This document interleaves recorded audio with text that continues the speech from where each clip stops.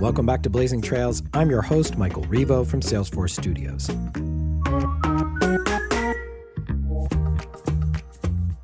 Today, we're featuring a conversation recorded in person last month at Salesforce's Connections Conference in Chicago.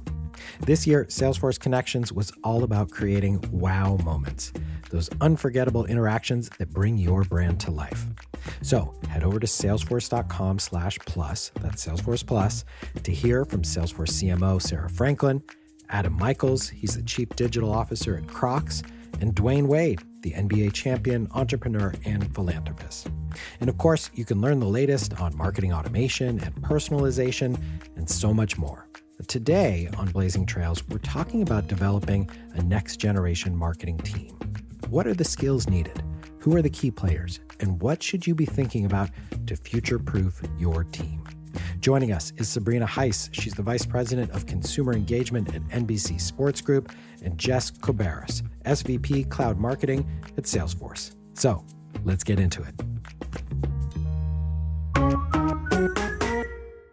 Sabrina, welcome to Blazing Trails. Thank you for having me. And Jessica, thanks for joining us today. It's great to be here. Okay, great. Well, Sabrina, let's start with you. And can you just tell me a little bit about your journey to where you are now at NBCU? Yeah, so I lead our CRM email marketing at NBC Sports.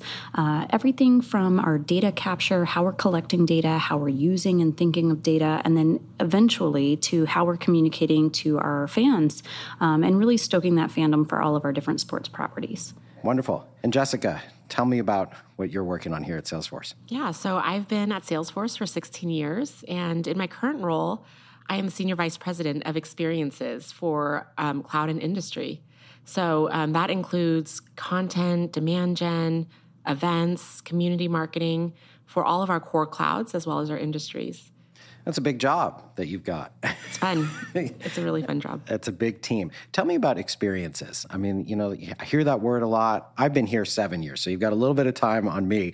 But tell me what we mean by experiences. What is that? Wow. Well, when I think about customer experiences, I mean, it's everything from, how we engage with our customers digitally and physically. I mean, I think we're lucky enough now that we're nearing the other side of the pandemic that we can be together again. Mm-hmm. And so really thinking about, the cohesive journey and every touch point that we have with our customers. Great. Well, today, I think with both of you here, it's going to be amazing to talk about building teams. That's what we're talking about, building high-functioning and powerful marketing teams. So things are really challenging right now. I think we've all been challenged by working in this pandemic environment, by being remote. I mean, can you talk about right now how you're building relationships with your teams, how you're building trust? What does that look like? Sabrina, maybe you can start with that. Sure.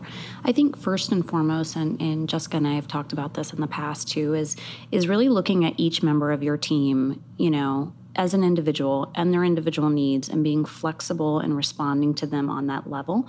With where we are right now, it's incredibly important for them to feel like you, number one, you care, you emphasize, but also that you are a partner with them in getting them to be able to do their best work, right? Mm-hmm. So I think for me, that's been really key. Mm-hmm.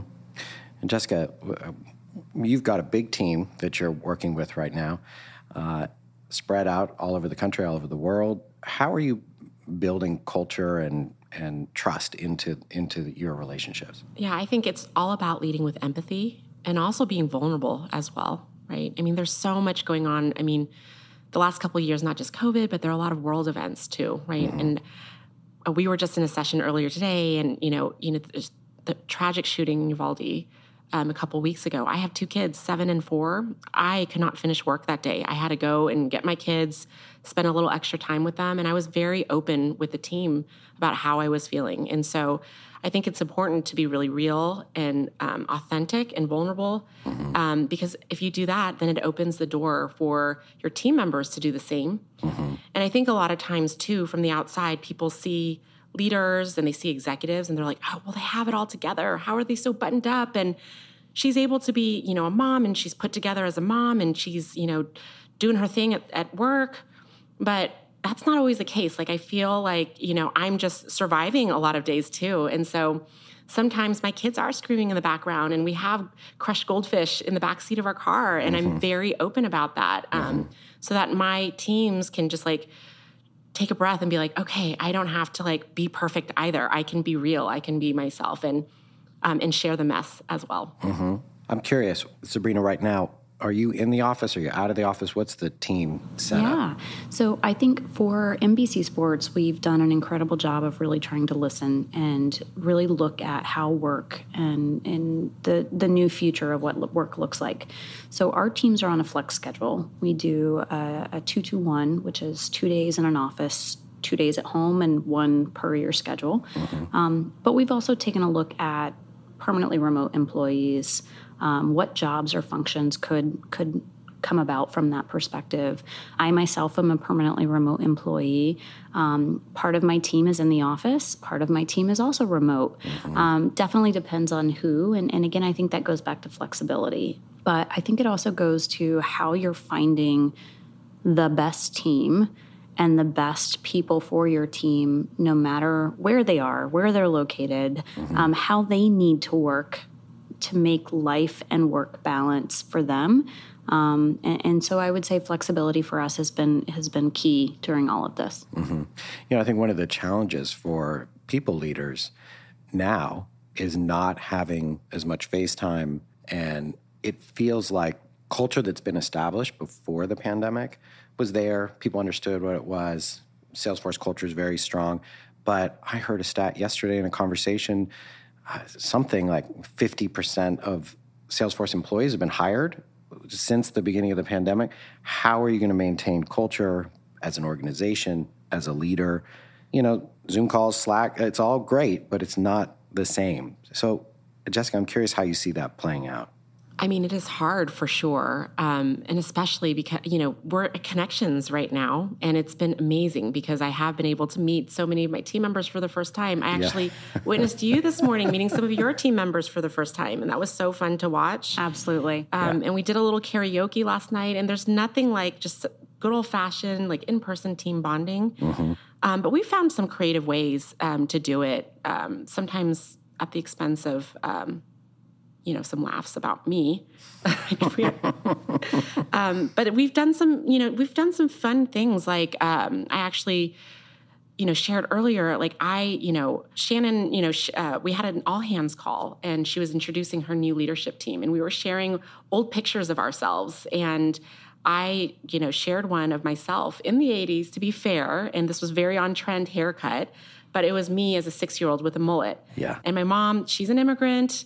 She didn't really know what was a style. And I guess she called them punk hairdos, business in the front, party in the back, because it was a real thing.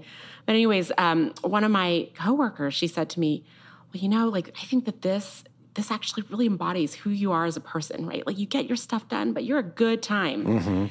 And she's like, I hope I didn't offend you. And I was like, that is the best compliment you could have ever given me. And so we've kind of embodied this hashtag on my team, and it's Be the Mullet. Yeah. And so if I were to have a T-shirt made, and that would be my slogan on there. And so we try to bring in the fun everywhere we are. I mean, one thing I would say is, I am a permanently remote employee, but I am actually getting more face time with some of my team members that I wouldn't normally have had as much face time with in a virtual world, versus if I were in the office and thinking back to being in the office. And, you meet with your direct reports, you have your weekly bigger team meetings, but the value that I've found of really being able to open myself up to connect and give time to maybe our entry-level employees, maybe some of our cross-functional teams, that I would not have had that time in office to give to them, has become much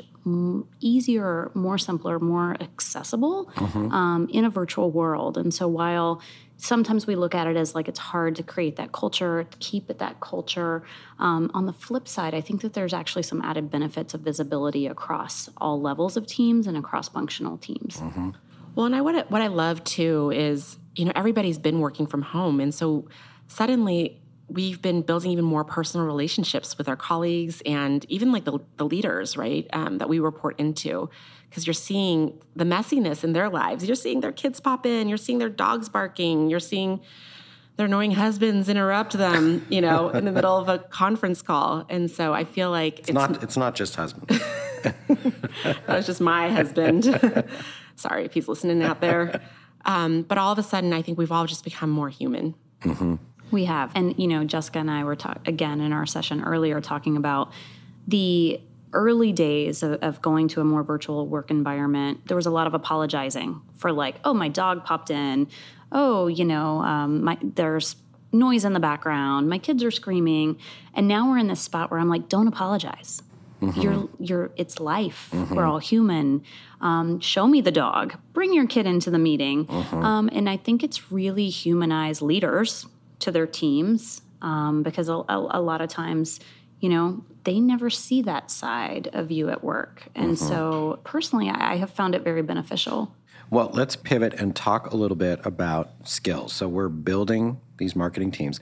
Sabrina, can you start by telling us about skills? And these can be technical skills, soft skills, hard skills of what you're looking for when you're putting a team together. Yeah, I think hard skills, there are some hard skills that are important, but I think for me, curiosity is everything. That idea of, wouldn't it be amazing if? Wouldn't it be cool if? How can we do that? And really just someone who can think, what else is there? And not just do the work that's put in front of them day in, day out. That can't really be taught. And that is something that when I'm interviewing and hiring, I'm looking to see, is there a passion for what they're talking about, but is there also this kind of curiosity around what we currently do? Have we ever thought of something else? I just recently brought someone onto the team who, posed a question to me in the interview that was like, okay, so I was looking at your emails and have you ever considered doing X, Y, Z? And I was like, oh, this is what I'm looking for. I'm looking for that. Have you thought of, have you considered? That's the skill that really speaks to me when I'm looking to build my team. Mm-hmm. Can I just yes and that? I Absolutely. love that so much. I think the other thing too is, yes, again, some hard skills are necessary, but if they're open to taking feedback and coaching, I think a lot of the times, when we do our interview process here, there are the initial rounds, but if you make it to a final, there's a presentation round. And we spend 2 coaching sessions as a part of that, just to see how they react to feedback, right? And internalize the feedback and apply it. And the presentation is less about what they're presenting, but it's the process and how we got there. So that's really important. And then I also really want people on the team that aren't just thinking about their immediate swim lane or their immediate project, but thinking about how they can rise the tide of the boats, or rise the boats around them, right? Be the tide that rises the boats around them. And so thinking about, okay, well, if I, did this amazing program, how can I bring in, this other team here that could benefit from the program? Or can I then take these learnings and send it over there and maybe they can scale it for their product or their industry? And so that to me just shows a different level of leadership versus somebody who's just really thinking tactically about what's in front of them. I think one of the challenges is, how do you create an environment where maybe an employee who feels not as comfortable reaching out to other teams, not as comfortable promoting what they're doing, quieter, more introverted kind of person, how do you encourage them to do that in a way and build that trust? And then there are certain people that they're just not going to be comfortable doing that. Are there ways that you can help facilitate that?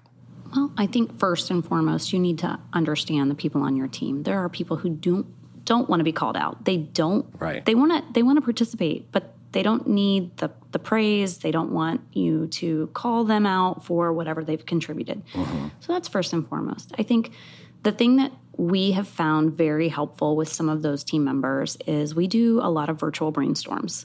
So when we're looking at new projects, and then you have the ability via all of our collaborative tools to go in and to add in your ideas, add in your thoughts, and no one knows who did it, right? So there's a little autonomy to it that allows people who would not necessarily speak up in a meeting to do a virtual brainstorm where they're able to feel like they can get their idea out there in a way that doesn't call attention to them. And we have had some of our most incredible, insightful, creative campaigns coming from people that we had never really heard from in that more in-person brainstorm type session. And so that to me has been a really great learning for utilizing tools, but allowing people to find their way to their voice without necessarily having to be raising their hand in a meeting.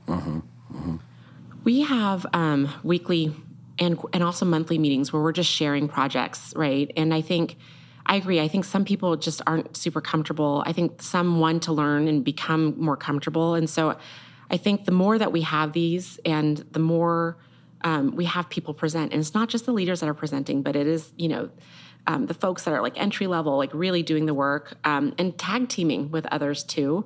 I think that takes some of the pressure off. And we also make it fun. So it doesn't feel like, oh, I'm coming in front of a big audience with, executives only, but it is fun, and we have music, and sometimes people come in costume, so it makes it a little less serious, but also gets them trained up on speaking up, because it is, I don't think that people should be put on the spot to speak up if they don't want to, but I also think that people need to also learn and also share their own work, right? So other people are not taking credit for their work. And so I think it's a balance for sure. Absolutely. Jessica mentioned we're at Connections right now. My team did an incredible campaign around the Super Bowl and the Olympics being on one day together. We called it Super Gold Sunday. And it was incredible to see them, both of them, this is their very first time presenting, not just at a Salesforce conference, but also just in general in front of large crowds of people. And so proud moment to see my team up there really starting to grow and flourish and sharing the work that they're doing. Incredible opportunity for them. But as you say, let them shine with the work that they've done, and incredibly proud of them.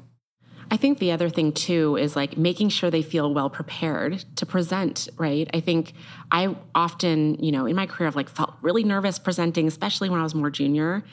And so I share that with them a lot. And it's I think a lot of times you see more senior people, it seems really natural and doesn't seem practiced. And I'm actually, I practice sometimes when I'm nervous for a presentation. I have my safe group of people that I, will just spitball with or make them listen to me.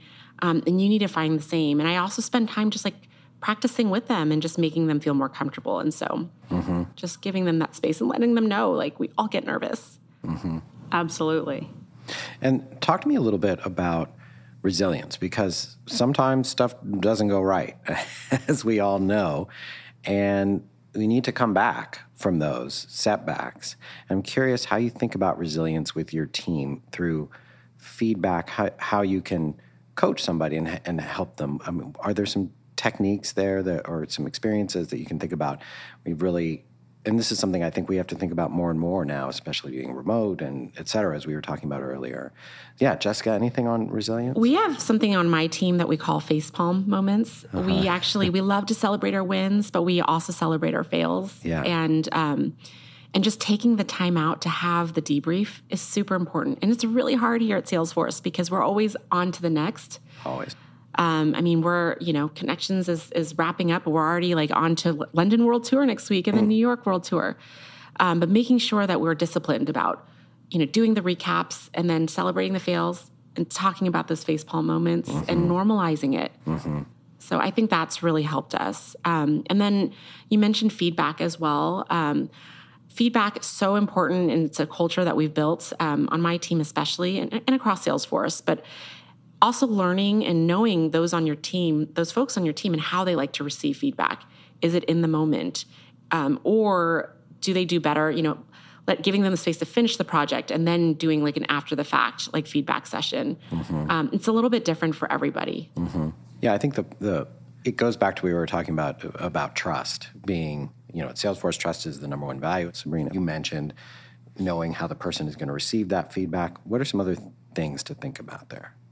Yeah, I would say, I have one of my big tips was always lead with a positive. I think we've all heard that a lot, but it's true, tell them where they did really well. But when you're giving that constructive feedback on areas for improvement, for me, it's always been about the why and not just, here's an area you need to improve in, but what is it going to get you to improve in that area? So why is it important for them to improve that particular skill or that particular thing that they're doing. And giving them the why, I think, helps them better understand and not take it so personally, right, if you relate it to the business. On the flip side, I also use myself as an example a lot. So I will own up to my team when I make a mistake. They need to see that I am human and making mistakes. They need to see when I have done something that like maybe I need a key learning or takeaway from, so that it doesn't always feel one way. And I ask my team for feedback on myself, so that they also feel comfortable giving me criticism, so that when I am having to give them some tips or some feedback, it doesn't feel like it's always coming in that one direction, right? And so I highly recommend getting feedback from your team on things where you have not maybe done your exact best, and you want them to, like, that's a great time to kind of prompt them to give you feedback to see if they will tell you honestly what they think as a key takeaway for improvement. Yeah, I love that. And we're actually working on performance reviews right now. And part of the agenda, it is, yes, I'm going to give you feedback, but we're carving out space for you to give me feedback as well. What do you need more of, less of from me? How can I better help you and your teams? I think the other thing too, how to deliver the feedback. Yeah.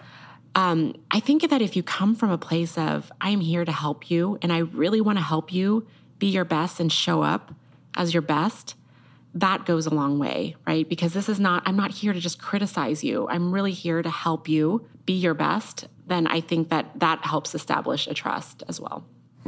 Okay, so let's switch gears a little bit. We know what we want in our teams. We're starting to build our team. Now the big, real challenge is how to find the right people. So let's talk a little bit about how to find people. How has recruiting changed? That was really something I wanted to talk about in this conversation. Now, as we said, with the pandemic, with remote work, et cetera, what's changed in recruiting and how you're looking at people? Sabrina, if you want to jump in. Yeah, I mean, I think all credit to NBC Universal in looking at during the pandemic, and specifically with NBC Sports. We are based in Stamford, Connecticut, not an inexpensive area of the country to live in, and just by its very nature of the cost of living, can, in all honesty, cost some people out, right? So that need to have to relocate, when you're looking at entry-level people, it's a barrier. It's a barrier for a lot of people who may not live locally, who may not have the same infrastructure family-wise or others. So really starting to take a look at how we could be more flexible with relocation, with where they need to work out of or not, I think has really changed how we approach recruitment, and has really opened us up to a lot more talent than if we stayed completely a need to be in the office the 5 days a week in that Stamford area. I think we don't talk enough about the economic inequalities that come into play for taking jobs in certain cities and certain locations in the country. I think the benefit of that too, right? Because before we mostly had offices in large cities, right?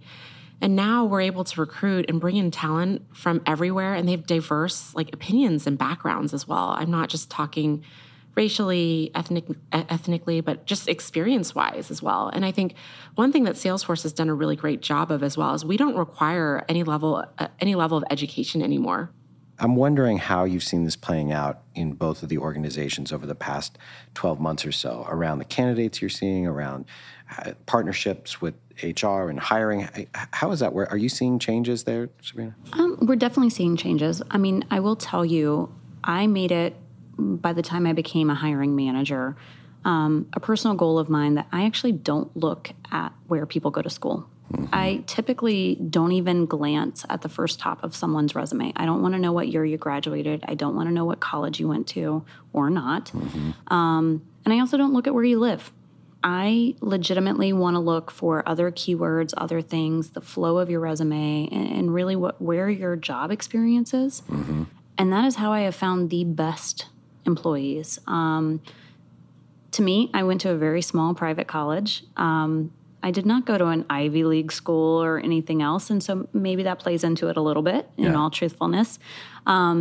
But I don't think that where you went to school has a lot of bearing on how you're going to perform as an employee. So I've actually, that's very strict. I've even asked HR, like, if you want to strip that out of a resume, I'm totally fine with that. They don't, but I choose not to look at it.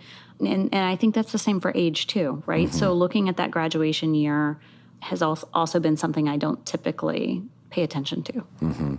I mean, the heuristics around that are so powerful. You know, we make these very quick assessments based on school or age.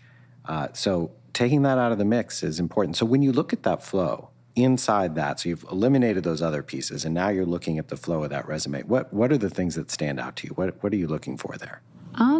Believe it or not, I think that sometimes personality as well as a little bit of insight into who they are as a person comes through in the word choice that they use, as well as in what they choose to put forth from different positions that they've held. So, you know, if they're talking more about working in collaboration as a team, then you know you've got someone that might be more adept at being a team player. If it's a lot of I did, you know, there's different things that you can look at and how it's put. I distinctly remember someone that I hired at another position a few companies ago who literally wrote at the top of their resume, I love email marketing. It was literally just under their name, you know, and I was like, I need to interview this person. And everybody else was like, really? Like, that seems kind of weird and out of the ordinary. I'm like, no, that says passion to me. Like, and so it's those little intangible things sometimes that just hit you the right way from a resume that can really move the needle and pique your interest. And did you end up hiring that person? I did, and she was incredible. And after I left that position, she took on my role, and she just recently took on a very large role at another company. Incredibly proud of her, and she does love email marketing. I love that story. And she knows how to write a subject line. She does. Well, that's a great story, and it's a great transition into how we get stuff done. So can we talk about technology and tools a little bit? So one question I had was sort of, marketing has typically been a consumer of the technology stack. So IT is buying tools, marketing is using those tools. There's a separation there. And I think over the years, that's coming closer and closer together, where marketers are really technologists as well and partnering within an organization to help figure out what tools we want to use and how we want to use them, et cetera. I mean, Sabrina, can you talk a bit about that, about how you use tools as part of your practice? Sure. I mean, I think at NBC Sports, the great thing is our kind of tech team, we are in full collaboration. So we have weekly meetings. They come to us asking us what we're looking to do in the future. And we definitely partner on all of the choices. So we don't get given any of our MarTech stack. We are part of the decision makers.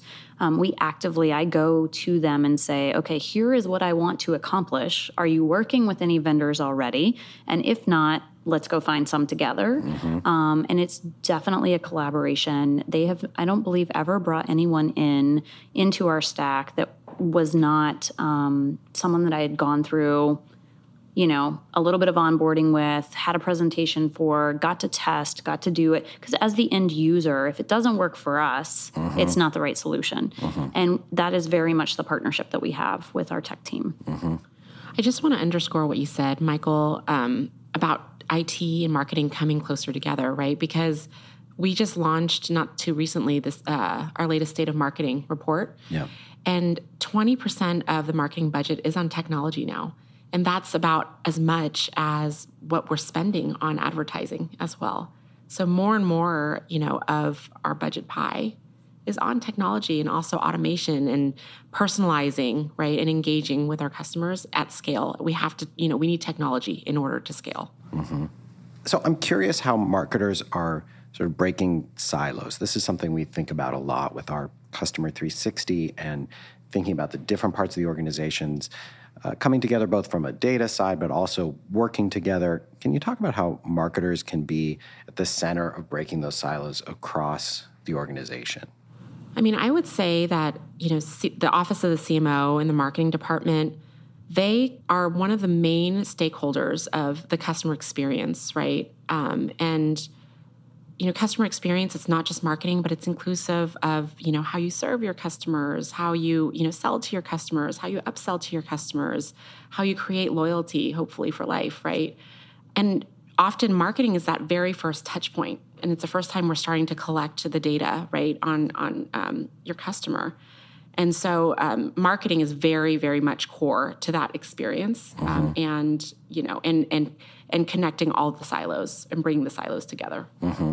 Yeah, I think in way, across the organization, we're all marketers in some ways, which is each one of these touch points. Sabrina, I'm curious about sort of the stakeholders in your organization. How do you think about that between customers and partners and audience? Just tell me a little bit about that in your business. Yeah, I think we have various stakeholders.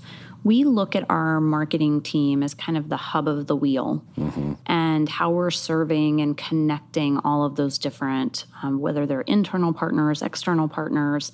It's really on marketing to pull it all together and make it all work together. And so we use that analogy a lot of that hub of the wheel. We've got a little bit of knowledge of all of the different departments, stakeholders, partners, but we're connecting them all together so that you have a really cohesive and thoughtful, whether it's a campaign or a platform that you're working on at any given time, and that there's visibility across all the different groups for what everyone's doing. And that tends to lend to some really great, like, oh my goodness, you over there, you're doing this thing. I could kind of amplify that with this thing I'm doing over here that was completely siloed before. But because marketing serves as kind of that intermediary for us at NBC Sports, it really does open up a whole world of new promotional and marketing opportunities. And that loops back to what we were saying about looking for that entrepreneurial kind of spirit within employees, which is you have to be doing that. You have to be looking at what's happening across the organization and reaching out, making those connections. And I think marketers are probably naturally pretty good at that. So I think that's a good emphasis for people to think about.